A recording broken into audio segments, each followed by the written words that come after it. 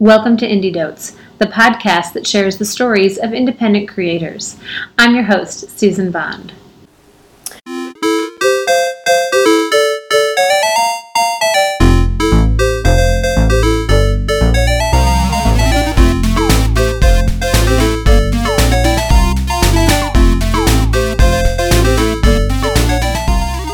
Today we have Kim Goulburn on the show. She works for herself, and she's a designer, developer, and a chronic creator. She works under Made by Born, which I just love. Welcome to the show. Hey, Susan. Thanks for having me. I love that. I love the way that you call yourself. That's so great. It makes me think of like the action hero Jason Bourne. I think everybody thinks of that. Do they? Was that conscious by you, or did you care? Did you know that might happen? The story of my name is actually funny. I was looking for a word that meant purpose, and I came across this word, and it just so happened to be a part of my name as well. So everybody thinks it's because it's my name, but that's not how it came about.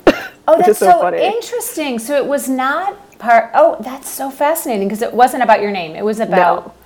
So that it was about purpose. That's so interesting. I love that. But no one ever asks, so. Oh, good. Wait, and so did you just happen to find it and then you made the connection? Yeah, so I think I was just using the thesaurus and I just kept on looking through words and I saw it and I was like, oh my God, obviously I have to use this word because it's also my name, so.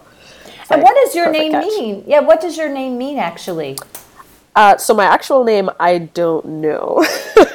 But just the word born, B-O-U-R-N, means purpose. It has like 3 different meanings, yep. But the one that I connected with was purpose. That's so great. My last name is Bond, of course, and it means tiller of soil. Ooh. I know. Basically farmers. Yeah, that's awesome. Hardy stock. So anyway, I'm fascinated with names. So I heard, before we get into the meat of what I want to talk to you about today, I heard that you won a Webby. I did, surprisingly. It was so great. Well, and it's for a site called Bitter Renter. Yeah. Right? Which, I'm a New Yorker, and I actually just recently went through a whole process of finding a new apartment. And I wish I'd known about Bitter Renter before because it looks pretty fascinating. Can you tell, how that came about and then how you won the Webby? Yeah, sure. So just like you, when I first moved here, just the rental process in New York is extremely frustrating. And there were just so many things that I didn't know and needed to know. And I went through that process twice. And the second time around, I was like, okay, this is ridiculous. I'm sure there's other people having problems like me. So the first time I moved here, I actually had a mini blog and I had a similar site. But back then, like, my design skills weren't that great and it was posted online, but nobody really cared about it. So the second time around, I decided to put a little bit more effort into it and make it into this interactive guide for first-time renters, where it's not just a passive reading experience. It takes your own situation into the context. So, okay, you only make this much, then you can actually only afford this much, which is the part that I really enjoy about it. Yeah, that was so great. Also, I love that I could make it more real, so to speak, by adding in other expenses. Yes, exactly. Which was another thing for me. It's like when you first move here, usually it's like, oh, you just got a job, so you moved here, so which means you have no money to spend on anything. So expenses is a really important part that I had to have in there. And so how did the Webby come about? So I applied for the Webby last year, and I got nominated. I think I waited about like 5 months. I even forgot about it eventually. But in April, they announced the nominations, and I was one of 5. And they actually have 2 awards that you could win. You could win the overall Webby, or you could win, I think it's called the People's Voice Award. And I actually came 5th in the People's Voice Award, so I just assumed, okay, I guess I'm not winning anything, but I got nominated, and that's great. But then like a few weeks later, I actually got a package in the mail that said, you won, and I freaked out in my apartment. Of course, right? So wait, now it was the People's Voice Award. Was that in a specific category or overall? Yes, so I entered specifically in the real estate category. Okay, got it. So you won 5th in the People's Voice, but you won the whole category for the Webby, I guess is what it's called? Yeah. Oh, that's so amazing. And I hear there was some really big competition in this category too. Yep, Zillow was basically the one that won the People's Voice, and they've been actually winning for the past 4 years. They've won Webby's for the past 4 years. You broke their Both streak? awards. I know, that's exactly what I said. You're the woman who broke Zillow's streak. Do you want to know what my speech was? Yes. So they give you like a 5-word speech, and mine was, "Suck it, Zillow." I won. That's amazing. Yes, I was very proud. Taking down the giant streak. Did they ever reach out to you? Did you ever talk to anybody at the I guess like there's a show, right? Did you ever talk to anybody at Zillow? No, I wondered if they were going to be at the awards ceremony, and even at the day before you actually record your speech, but I never got into contact with them, so maybe they were too scared to talk to me, so it's fine. Totally. They were intimidated by you. I love that. Oh my gosh, that's amazing. Okay, so today I just wanted to hear about Bitter Renter because when I heard that name, I was like, oh yeah, I so totally get that. I mean, we got lucky this year when we found our place. We stayed at our other place. It was so expensive. And then I finally said, we need to move out of this place. And he said, right, but I don't want to pay broker's fees. Like that's a whole other New York thing, right? Exactly. And so I said, okay, I will find us a place that does not have broker's fees. And of course, I'm sure he looked at me sideways like, yeah, good luck with that. I think he was mentally prepared to re-sign our lease. I was like, no, I'm going to do it. And you know what? I found a place in 4 days. Oh, wow. Yeah, I got really lucky. I feel like I get really lucky. We had to move to a totally different neighborhood, but in Brooklyn. But that was fine, and we were paying a lot less, and we love our place. And I found the place in 4 days, and within a week we had signed a lease. Nice. I feel like it's usually like both extremes. Either you get really lucky, or you're spending like weeks finding a place, which happened to me. Totally. He spent, I think, 6 weeks. He found, like he was in that place for I think he was there for 4 years. He looked for 6 weeks to find that place. Yeah, it's tough. Yeah. So I think he was like, I never want to do that again. So I took it on, and I've had pretty good luck. I think a lot of it is just understanding exactly what you want, and I knew, and I was seeing. I did the first 4 places. I was like, these look like they're for college kids. They didn't even have full refrigerators. I was like, no, I'm like an adult. Like I cook 3 meals a day. Like I need a full fridge. I'm always surprised at those listings. Right, and they weren't cheap. Like they looked beautiful, but they had like mini fridges. I mean, they weren't mini fridges, but they were really small. I mean, anyway, so I do feel like I got lucky. As soon as I switched neighborhoods, I found 2 listings right away, and then we were like, okay, which one do we like? So nice. Anyway, Bitter Renter totally appealed to me. So let's go on to the thing I actually want to talk to you about today, which is No Questions Asked.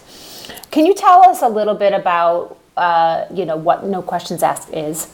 Sure. So to put it simply, it is a challenge where you get one new place to go a week for 6 weeks this summer. Got it. And it's in New York City, right? Yes. Only in New York City. And so how did this come about? So last year I found myself wanting to try new places just because I work so much, I don't get out a lot. And every Fridays were the only days that I would go out. So I really just found myself trying to always pick a new spot to go to. And let's just say I'm very lazy. I don't like to go through all the numerous lists online oh my God, yes. to find a place to go. So it would either be from a recommendation from a friend, or I would just randomly pick a place that was close by.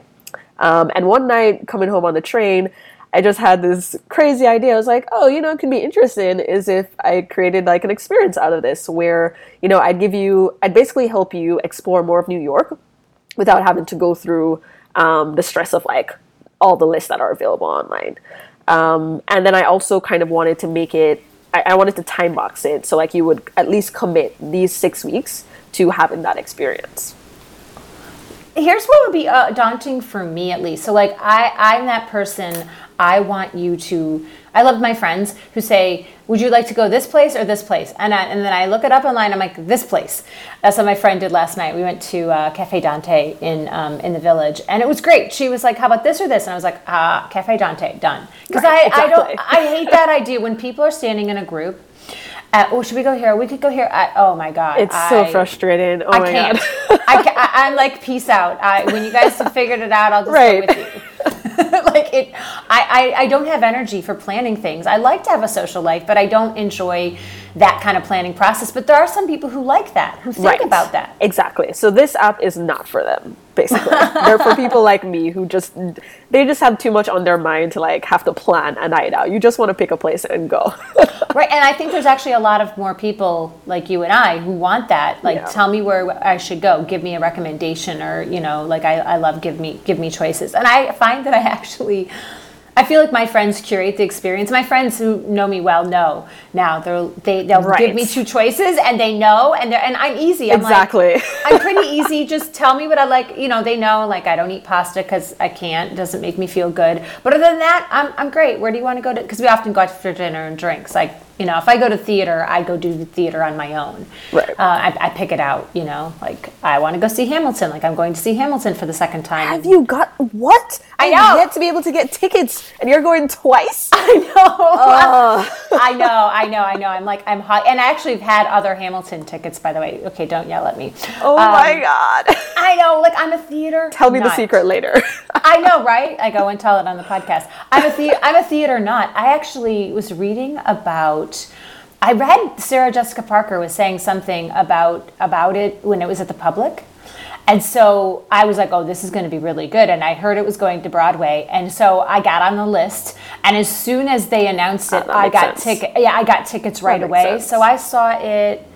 I think I saw it like 2 months after it opened. The first time I could get tickets. Okay, third or not. That makes sense. Okay. Yeah.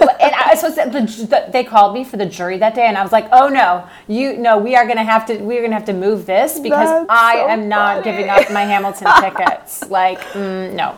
That's so funny. And then I got tickets to go again in November. But yeah, so that's where I will pick my experiences because I love theater so much. But when it comes to other things, I don't. So So okay, so you basically wanted to curate this, but here's what's interesting.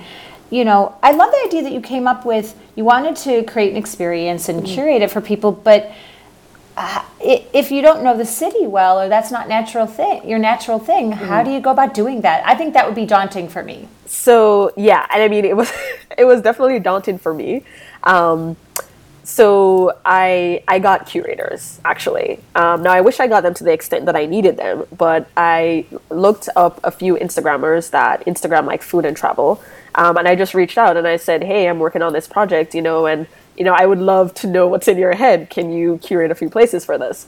So that's how I was able to do it. Unfortunately, I wish I got curators for the entire thing, but I was only able to get it for let's say about half of it. So I had to curate the other half, which was extremely daunting because I've never been anywhere, and I was basically creating the app for me. So that was definitely a hard part for me. Yeah, so I have two questions. I'm going to go down this first track. The first track is, so you reached out to Instagrammers, one of whom I know, Liz Spano. Oh, right. You told me about that. Type 2 Creative. Yep. She's a good friend of mine. I've known her for many years. Awesome. And she's one of my favorite people that, when we got to dinner, I'm like, what to do. She's like, yep.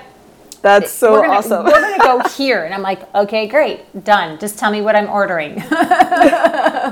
So that's so great that you looked those folks up. And did everyone you reached out to, did they respond or no? Of course not. I reached out to, I definitely should have reached out to more than I did, but that part is just always hard for me.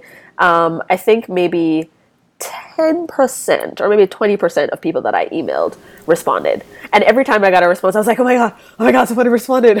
Because it's just so hard to get people to care about something that you care about if they're doing it for free, basically. So yeah, exactly. Which is basically, I'm using air quotes over here, exposure, or for the experience of doing that, right? Yeah, it's so true. I mean, it's the same thing with the podcast. I'm always crossing my fingers, please don't let me be the last kid not kicked for kickball. Please pick me. When I reach out to someone I don't know, like you, I reached out and I was like, oh, I really hope she says yes because I want to ask her about No Questions Asked. So I'm fingers crossed. I send all the good juju, okay, good vibe. She'll say yes. But the truth is that 10 to 20% of response rates is probably pretty average. Which is why you would have to reach out to at least 100 people if you wanted 10. So that was my goal. That's so great. Well, and did you identify them through hashtags? Because I know you're somewhat of a hashtag expert with your former hashtags. I did, which is so fun. Like initially when I was doing it, I was extremely frustrated because I just could not figure out how would I be able to track down these people. So I did a few things. I definitely used hashtags. I did like NYC food and like, so I have a few people on my Instagram that are foodies. So I just sort of looked at what hashtags they used and then I used that hashtag to find these people. But I also just Googled like top food Instagrammers. And then, there's so many blogs that have covered people on Instagram at this point that I also got some help there. But I feel like those were the ones that did not respond. So I don't know. Oh, interesting. So I think it's like, it's like once you're at the top of the food chain, you don't really need to respond to every opportunity. And I'm not saying that the people that I reached out to weren't at the top of the food chain, but I think it just also depends on the type of person that they are. So I got lucky with the people that responded. Well, it's true. I mean, there is a bit of who they are and then also where they are in their career or if their project isn't full time, right? That's right, exactly. It just sort of, varies. So you think about 10 to 20% responded. And had you done this kind of sort of, I mean, it's kind of like cold calling in a way. I mean, you're not selling to them because they're not going to buy anything, but it's still, for sure. I mean, it's a little bit of version of that. Had you done that before? Yeah, I mean, on every project that I do, there's always some sort of cold calling that I need to do, from like press to partnerships to sponsorships, and in this case, curators. So, but am I good at it? No. It's funny that you asked that because it's not my first rodeo, yet still it felt like my first rodeo, and I still don't think I'm good at it. So, I want to dig into more on this, like on the sales side. So, because that is sale. Like, I mean, really, if you're reaching out to press or for partnerships, it's sales, and I think sales is hard for a lot of us. Yeah. So, what's been your secret of like? Because some people won't even do it. Right. So, I mean, honestly, some people won't even do their project because they don't want to do sales. Yeah. So I guess for you, it's not that scary. So it's funny that you say that.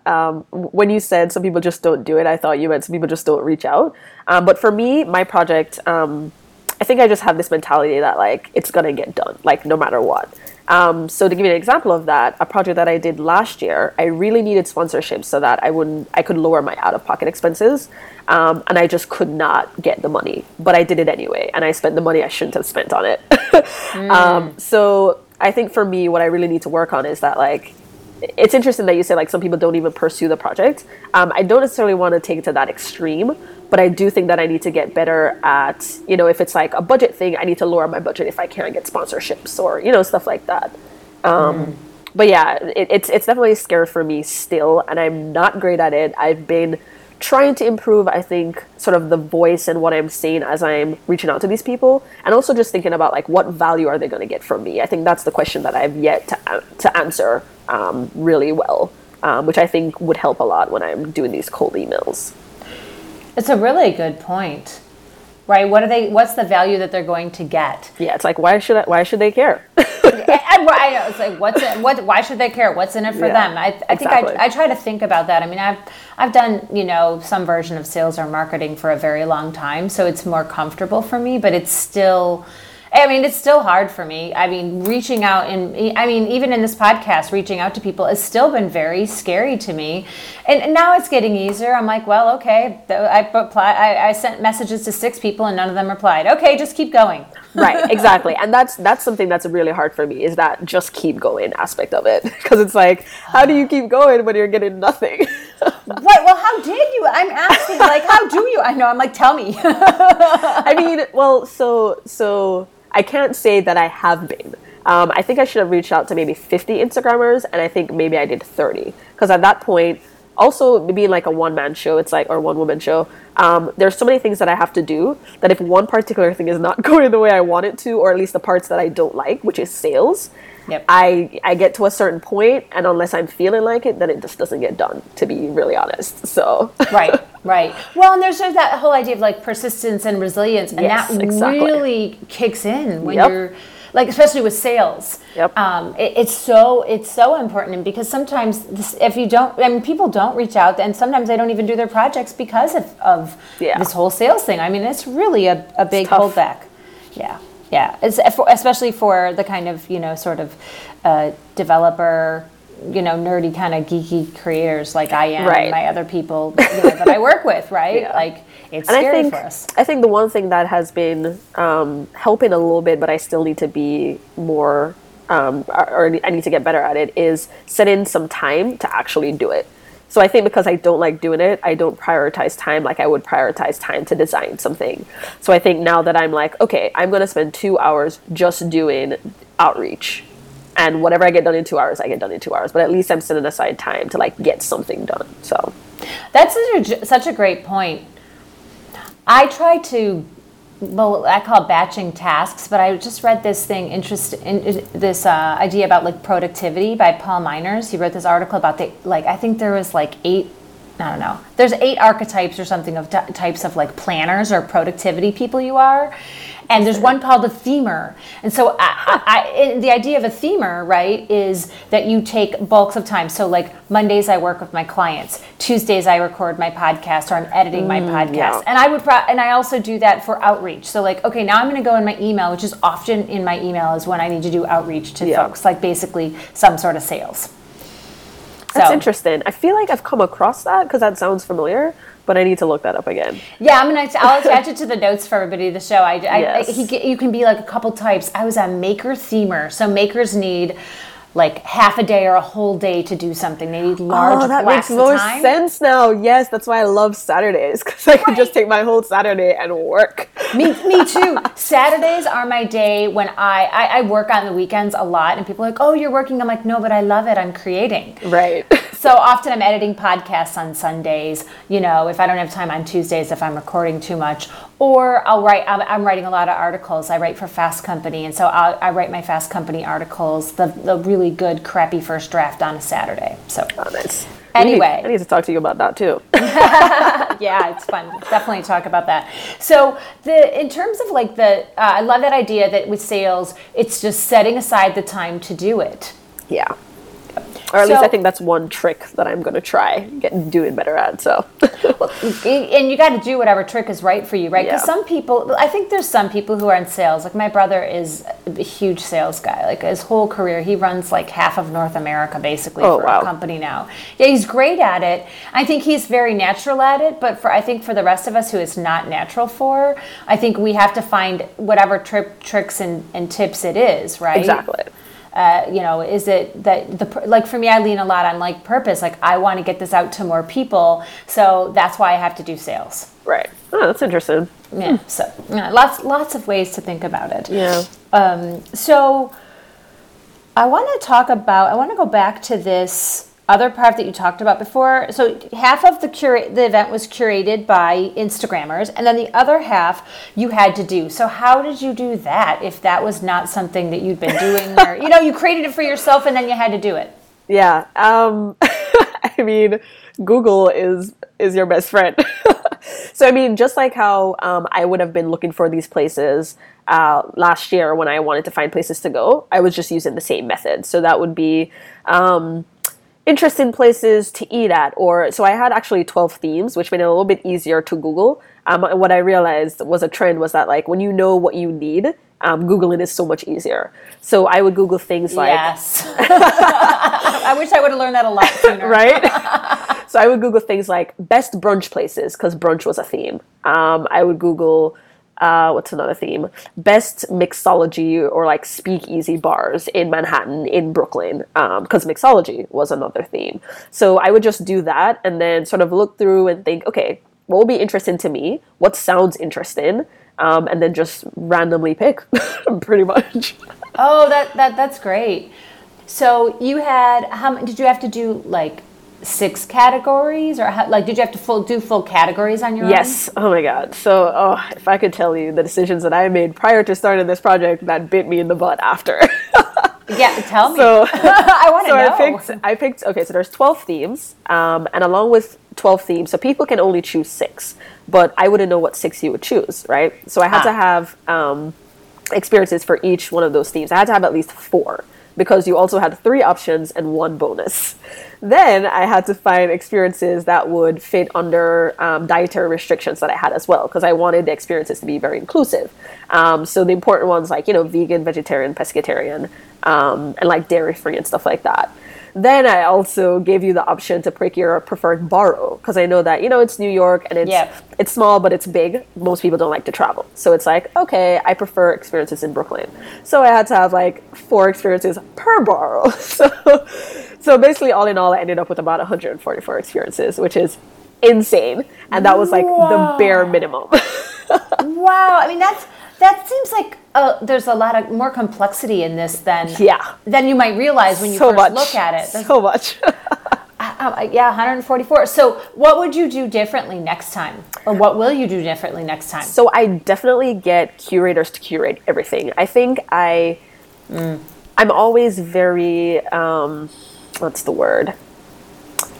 I'm trying to consider other people's time. So, when I'm getting a curator, since I'm not paying you, I didn't like ask them to do like the maximum that I would need or the minimum that I would need. I just gave them like a choice of like 10, and 10 was just not enough for one curator to do to help me like fully curate the entire thing. So I think definitely getting curators. Maybe if I get some money coming in, I could, pay everybody for their time. But definitely get curators for all of the themes and to the extent that I need it, I think is one big thing that I would do differently, at least on the experience side of things. So would you simplify it at all or no? I don't think so. I think it was a good idea that or at least what I had is actually what is simplified, because I had way more in mind, especially from a location standpoint.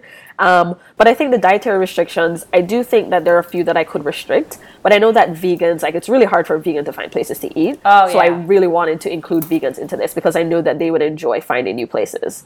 And then the same thing with like vegetarian and pescatarian, but they're much easier to like manage.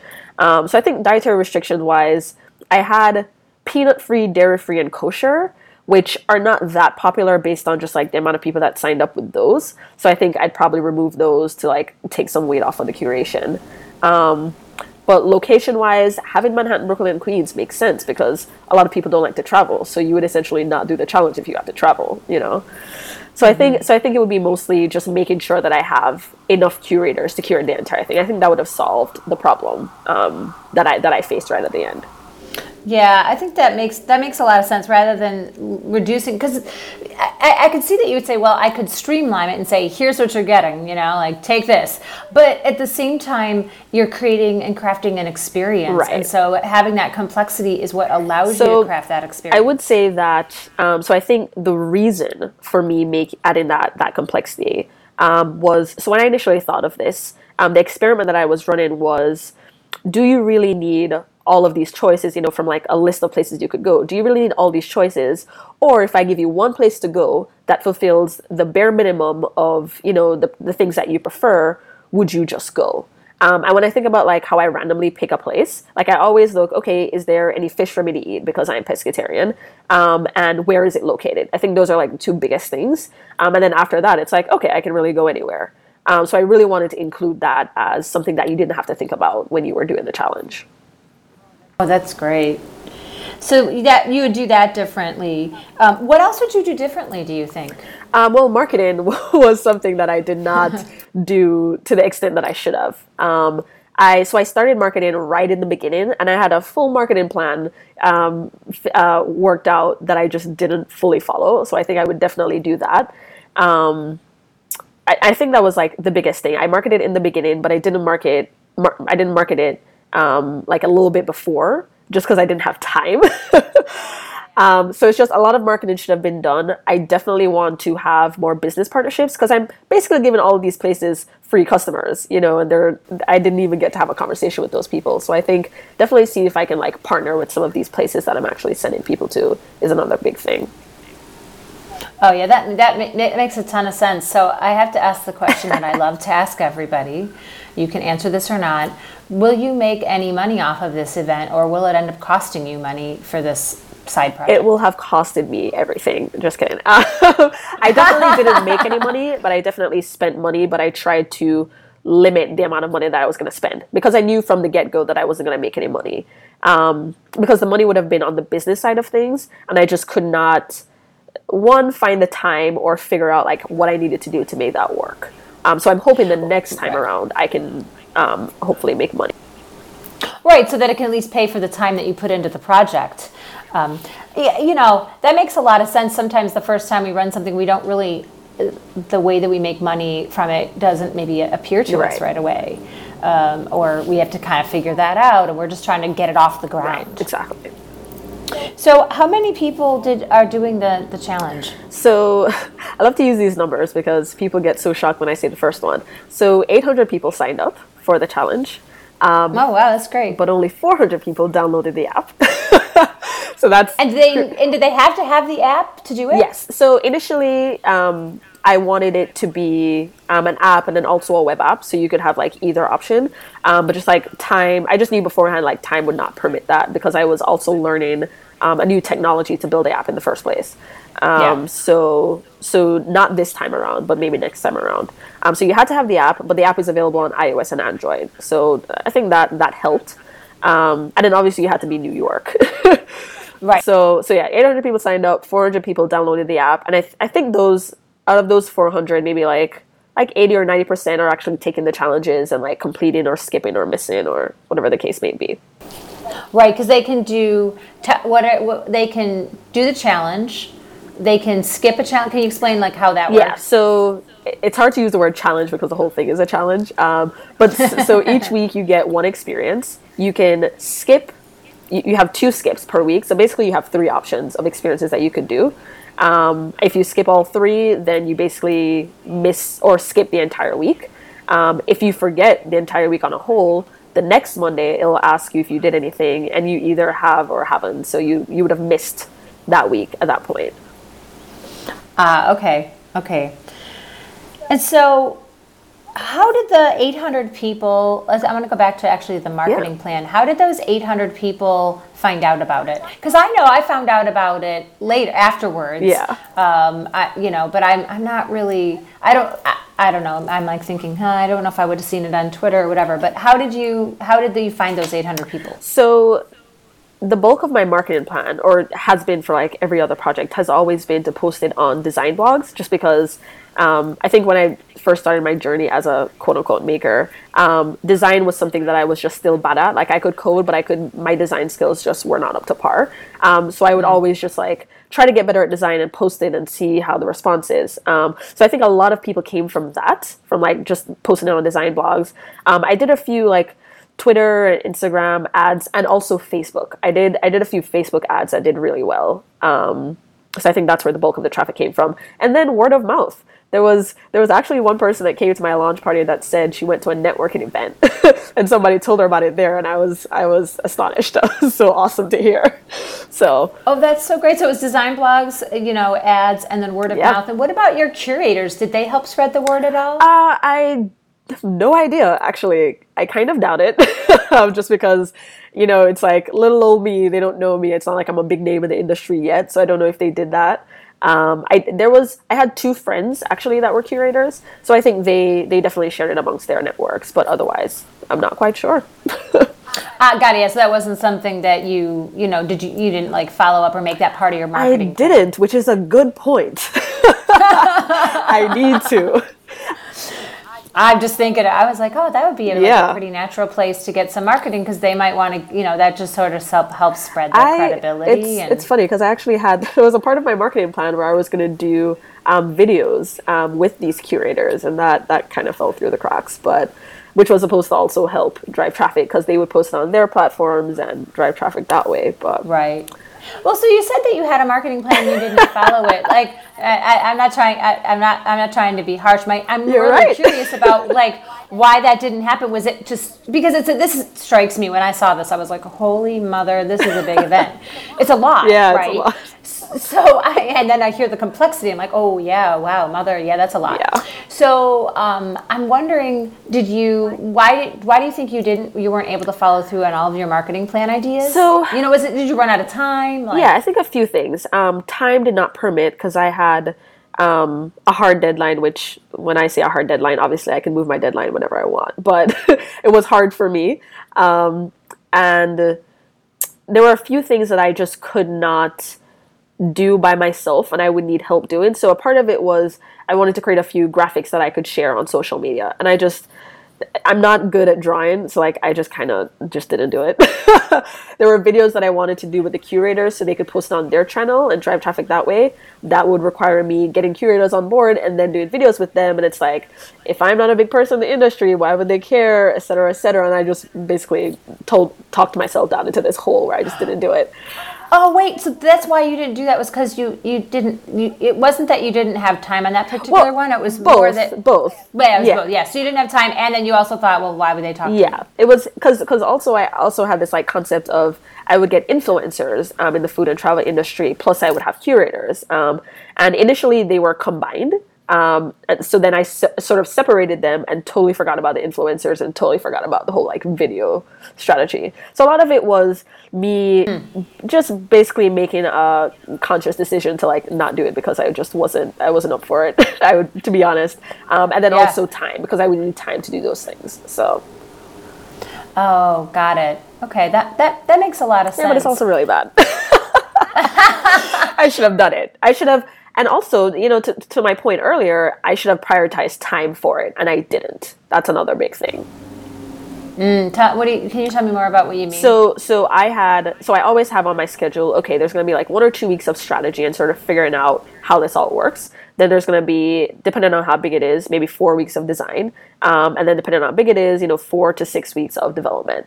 And I always like prioritize time for those things, but I've never said, okay, and this 1 week I'm going to focus on marketing, So like, I think if I build that into the schedule, I think that I'd find more time for these things and I'd hopefully execute on them. Yeah, it sounds like you're very structured with how you manage your time and how you think about your projects. Like you project manage them as if try to be. Project. Yeah, I mean, but let me tell you, lots of people aren't, right? I mean, I think there's lots of people who are more loosey-goosey with it, right? But you seem to me to be very structured with that, your approach. Yeah, I think so. Thank you. Is that's how you approach all your projects? Yeah, for sure. I think because for me, it's knowing that, okay, July 24th, this has to be out. How do I make that happen? I think just like having that in mind, and some people don't like deadlines.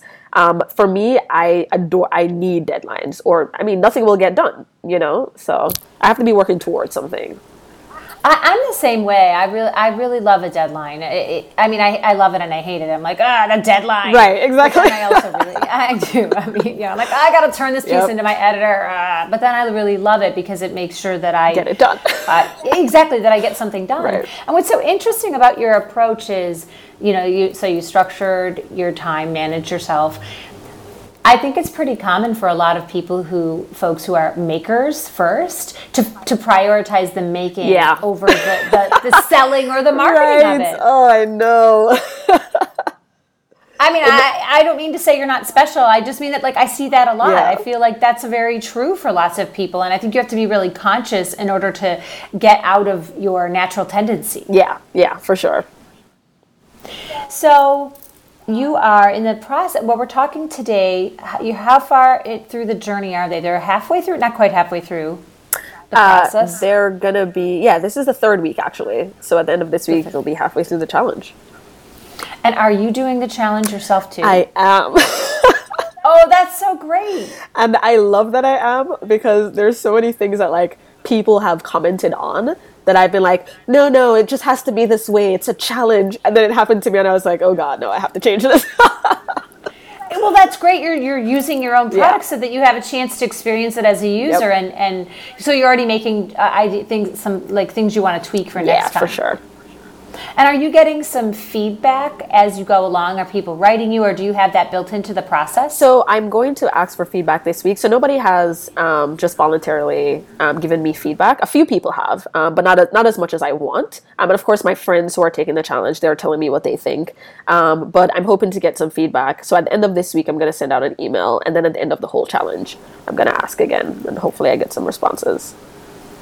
Right. And is there any sort of like hashtag, or because this kind of makes me think of like it's a community event in a way. It's like very individual, but you're also doing this all at the same time, right? It's because it's a finite sort of thing. It's not asynchronous, right? Yeah. Like you can start your challenge anytime. It's a group of people going through it at a time. Well, you can't start it at any time. You Right. have to do it from between July 24th to September 3rd. Well, exactly. Like if there another event might be like that, but this strikes me as very like community oriented. Yeah. Everybody's going through Right, it at the yes, same exactly. time. So, are there, is there a way that the community can talk to each other? Is there a community hashtag? Is there a Facebook group, or no? Is it? So no, and that's a good point. That was something that a friend had brought up. Adding sort of that social aspect into it. So I do have a hashtag in there where it's like, okay, once you've completed your challenge or your experience, you can share what the experience was like with the No Questions Asked NYC hashtag.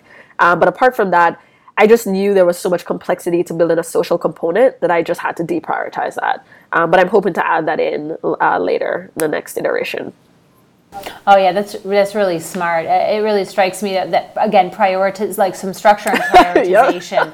But that's great. I mean, I think that's something that a lot of creative types struggle with, right? Is how do I prioritize something? Yeah. How do I structure it? How do I make sure that I get this thing done? Right.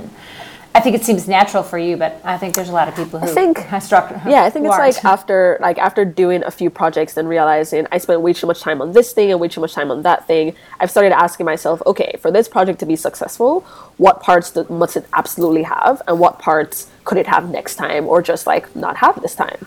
So that's sort of how I like try to think about the things that I'm doing and the things that I'm building, so I'm not wasting time. That's great. It's kind of like people say, like minimum viable product. Exactly. I mean, it strikes me that you take that approach, Yeah. even though it's an event. It's not quite I guess there's an app, so that's a product. But did you build that in the beginning? So did you have all these big plans and then scale it back, or did you start with like, here's the minimum viable product, and then say, here's what I want to do next time? If that makes sense. So I think it was a combination. Usually, I do sort of have an MVP sort of planned out. Like I usually try to not take it all the way because it's really easy for me to just make it extremely complex. So I think usually from the beginning I try to like trim it down to like the absolute essentials. And then as I'm going through specifically the build process, that's usually when more complex things come to light and I have to deprioritize or push things off to the next iteration. So what I hear in there, that it sounds like what I thought I heard you say, even though you didn't say the words, was that you tend to go towards complexity, and you know that about yourself? Yes. Well, I know that I am quick to get really complex if I don't catch myself. So I try to catch myself from the beginning before I even like. So usually in that like strategy part of the process is when I'm like, okay, these are all the things it could have. But let's really think about but what makes it great? Like what does it absolutely need and what can it not have? It's so great that you know yourself. Did you figure that out by the process of doing projects, or is that something you knew about yourself, that things can get quickly complex when you're creating these things? I think it's both. Just because like I can just get carried away really easily with all the features the thing could have. So I think I kind of knew that about myself, but I also learned it as I was going through the projects. We can learn a lot about ourselves going through these projects, Yeah. right? Like things that we know about tendencies, we figure out, oh, that's where I fall down, or that's where I'm not strong, or this is where I'm really strong, so I'm always going to want to do this all the time. Yes, exactly. And I'm still learning. Aren't we all? Well, it was so great to have you on the show. Thank you so much for coming on, and I can't wait to. I unfortunately heard about No Questions Asked too late, but I am on the list for next time because you're going to do it again, right? Yes, thank you for having me. And so it's funny. I think I told you this, but everybody has been stewing in FOMO ever since I launched. And I'm totally in FOMO. I'm like, I wonder what they're doing. I can't Right. see it. What are they doing? What are they doing? Where can I go? And initially I felt bad about that. I was like, oh my gosh, there's so many people that actually want to sign up. What am I doing? But then I said, but maybe that makes it feel even more exciting, and maybe you'll actually sign up next time. So I decided to keep it closed. Yeah, I think it's really smart. I mean, I totally have FOMO. I'm not going to lie to you. I do, but I think that's really smart because you're crafting an experience, and it's like this group of people at this time, and there's already a built-in sort of community to that. So it's almost like a race. It's like you can't join the race after it started. No, I know. It's not fair to anybody because at all. So I'm not going to start the race. But next time I'm going to be, at the starting line when the gun goes off. I'm really excited because I could awesome use more of this in my life. Well, thanks again for coming on the show. It's great to have you. Thank you for having me.